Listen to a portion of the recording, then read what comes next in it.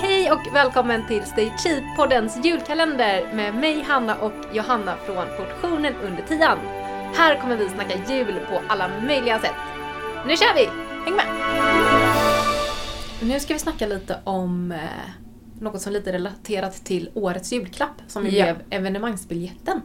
Yes. Och vi tänkte snacka lite om det här med att ge bort någonting som kanske inte är en pryl så, utan mer kanske en tjänst eller en upplevelse och vad det skulle kunna vara. Mm. För jag tycker man oftast hör det, att folk säger så här, men jag önskar mig en upplevelse eller jag önskar mig, alltså, men vad är det då? Mm. Typ. Och vi hade lite olika idéer. Ja, lite i alla fall. Sen är det inte, alltså det är inte jätteenkelt att komma på. Jag tycker inte det. Nej, men man får klura lite. Ja. Och också kanske tänka på vad man själv skulle uppskatta och vad man så här över året gör för grejer. För det är lätt att tänka att det måste vara nu vid jul. Ja, verkligen. Att det ska införlivas nu. Eller att det på något sätt ska ha liksom så här jultema. Men det behöver det inte. Nej, eftersom att man ger det den 24 är det också kanske svårt att det ändå har ett jultema. Gå på jul på Liseberg nu! Ja, men man kan ju tänka så över hela året. Vad gör man för någonting över hela året? Och då, men som jag tänker att det här kanske blir lite rörigt för vi kommer slänga ur oss massa med idéer som vi har haft kring det här. Ja, men och typ idéer vi inte har ännu, man bara tänker lite högt upp. Ja. Så kommer det bli. Men jag tänker bara, som en grej vi pratade om innan, att man får någon typ av årskort på, jag vet inte, entré på Liseberg eller på ett museum eller någonting. Det är faktiskt något som man kan nyttja hela säsongen. Ja, men hela grejen ändå med det här med upplevelser, det är kanske det som gör det svårt faktiskt ibland. Det är att fundera ut, vad vill den här personen uppleva? Och då... Eller vad vill du att den här personen ska uppleva? Ja, men det där är ju lite svårt för att ibland så funkar inte det. Om jag tycker att min brorsa ska gå på museum, jag tror ändå inte att han kommer gå det, om jag ska vara helt ärlig. Nej. Då är det lättare att jag bara säger, men jag skulle jättegärna vilja göra det här med dig. Ja. Så att jag skulle nog ändå säga att jag lite ibland värjer mig för det här, att, så här, att man ska säga vad andra ska uppleva, om det inte alls kommer därifrån. Ja, men massage tycker jag kan vara en sån grej. Att man vill att någon annan ska få det. Okej, men det håller jag med om. Så det finns något sånt. Ja, det är sant. Det kan ju ändå vara lite så här, om man vet att den personen kanske inte unnar sig det. Så. Massage är väl en jättebra grej. Det kanske inte heller är en sån här jättebillig julklapp. Men ibland finns det också så här lite så här 30 minuters massage, att det inte behöver vara. Man kan också ge presentkort som liksom bara pekar åt ett visst håll. Att så här, ja, men jag bidrar till den här grejen. Det kanske inte alltid behöver vara att man köper hela upplevelsen.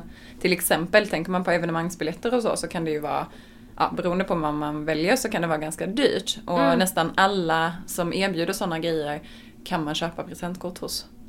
Ja, exakt. Och sen finns det ju också så, men det finns verkligen alla prisklasser. Och det är väl det som blir lite nu när vi snackar om julklappar, att men säger man så här evenemang och det är opera, men det kanske är ganska dyrt, men har man liksom möjlighet att verkligen vilja ge det, så kanske det kan vara jättefin julklapp. Så att här får man ju lite sålla vad som är möjligt för en själv och så. Men sen kan ju teater vara faktiskt också ganska billigt. Det kan ju också bero på vilka dagar man väljer att gå på, eller vilken typ av teater. Jag kan ge ett exempel på jag gav improvisationsteater till min familj, och vi pratade ju nyligen om det här med att inte sätta ett datum. Tror du vi har gått på den här improvisationsteatern? Nej! Den är liksom innestående fortfarande. Och nu är det såklart inte, det har inte varit så lätt nu den senaste typ 2 åren. Men att det här sätta kanske, att man har bestämt lite, tror jag är ganska bra. Verkligen. Men har du tips på något mer, om man tänker just kring evenemang och sådär? Har vi något mer som ligger inom den kategorin? Men vad har vi sagt? Vi har sagt museum, vi har sagt olika typer av liksom, kulturteater, bio, absolut. Där kan man ju göra, som jag vet att vi sa förra året i julavsnittet, typ att man ger ett hemmabiokit. Alltså inte ett helt sånt surround-system, för det kanske är ganska dyrt. Men du får en så här, platt-tv och ett surround-system och lite popcorn. En liten popcornmaskin. Nej, men att man kan köpa typ ett presentkort på någon tjänst som man kan kolla på bio hemma, eller en film hemma. Ja. Det är ju mysigt. Verkligen. Det här avsnittet är sponsrat av Minikit, som gör det jätteenkelt att handla begagnade barnkläder på nätet. Ja!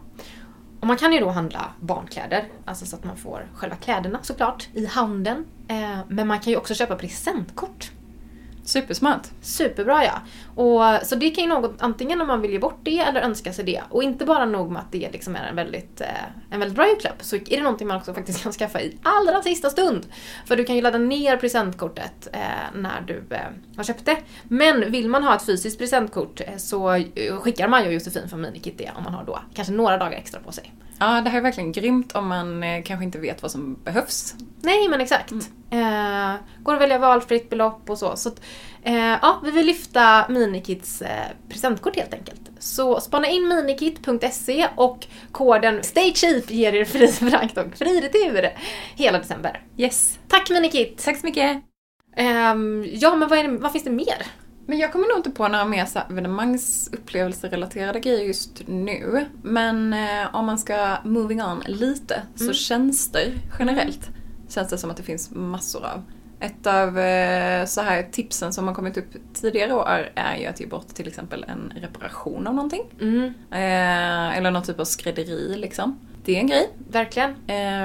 Andra tjänster är ju, ja men nu var vi inne lite på bio, men man kanske kan ge någon annan typ av streaming-sajt som julklapp, eller någon ljudboksprenumeration, någon magasin. Det finns ju väldigt många sådana grejer som man också kan ge bort.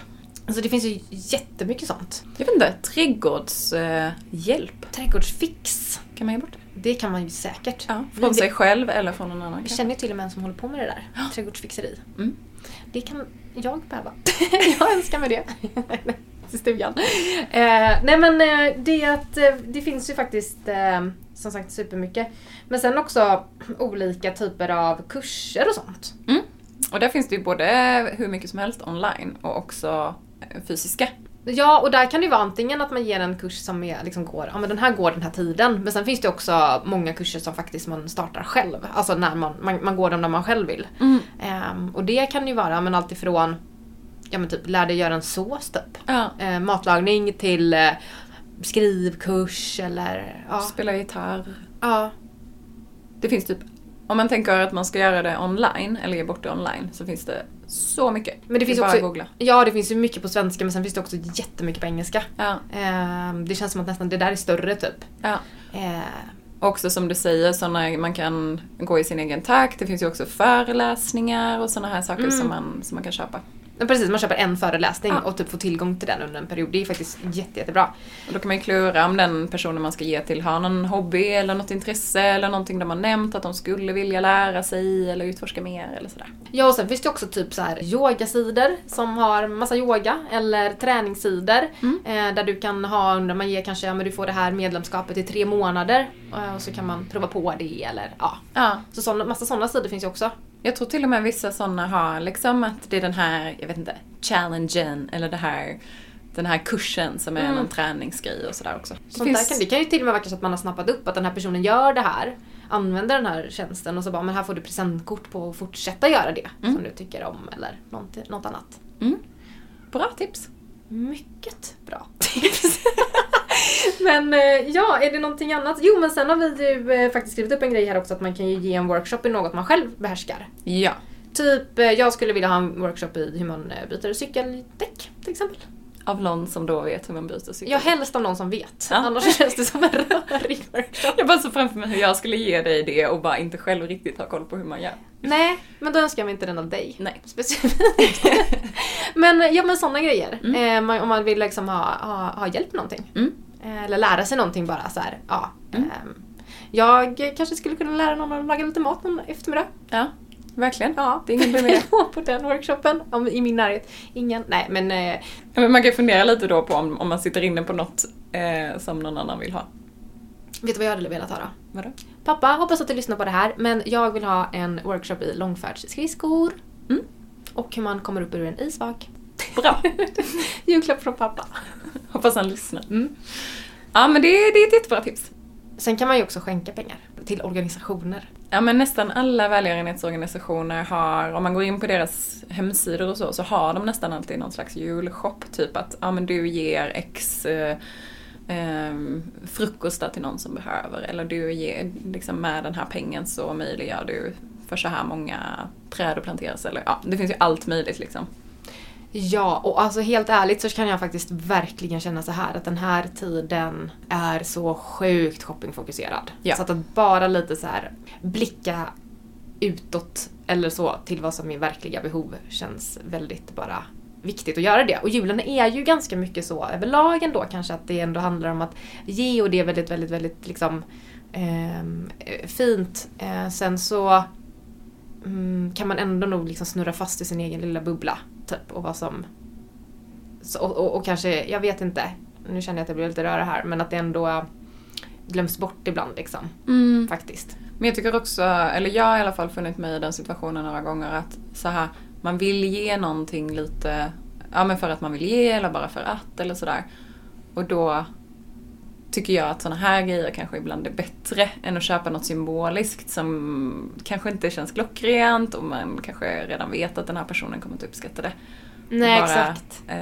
Ge till exempel en gåva då för en annan organisation.